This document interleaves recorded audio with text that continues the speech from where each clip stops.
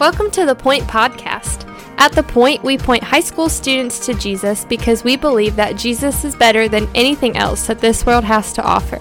We hope that this podcast is an encouragement to you in your walk with Christ, but that it does not replace the time you're already spending with the Lord. Thanks so much for listening, and here's our awesome high school youth pastor, my husband, Justin Kinley.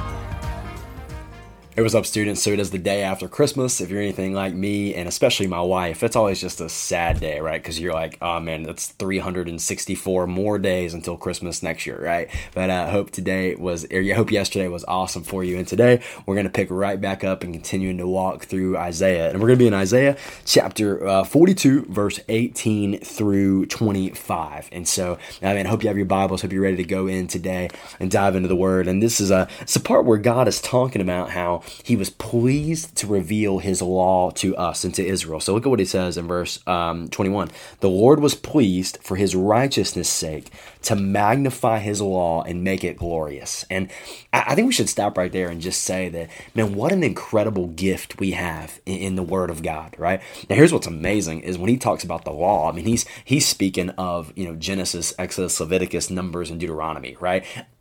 Frankly, he's speaking of books that a lot of times we skip over. He's speaking a lot of books that sometimes we don't really give as much credence to, maybe a little bit. And yet he's saying it was delightful. What does he say? Make sure I read it right. He says the Lord was pleased for His righteousness' sake to magnify His law and make it glorious. That what we have in the Word of God is an incredible gift.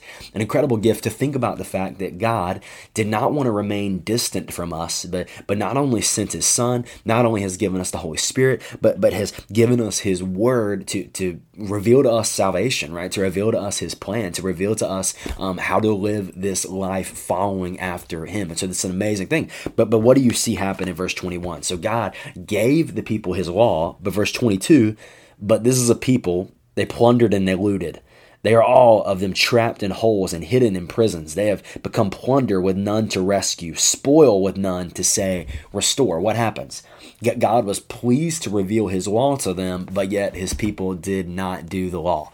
God was pleased to reveal His word to them, but yet they did not do the word. And I think this is it's an amazing theme how the Bible just works all together. The Bible is not 66 different books moving in 66 different directions. It's one story that all works together. And I think about James chapter 1, where James tells us to be a doer of the word and not just a hearer.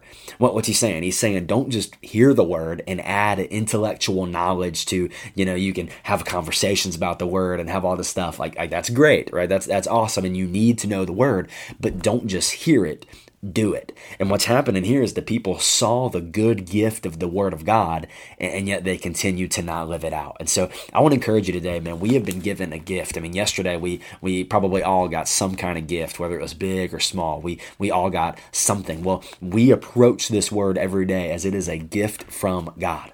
And the reality of it is we got to ask the question, am I going to be a doer of the Word? Am I going to use this gift? Am I going to read it, apply it to my life, allow the Lord to work through it in my heart and in my life? Or am I going to neglect it? And God is frustrated here because the people of Israel have neglected His good and perfect gift. Imagine, to close, imagine this, right? Someone gave you an awesome gift yesterday.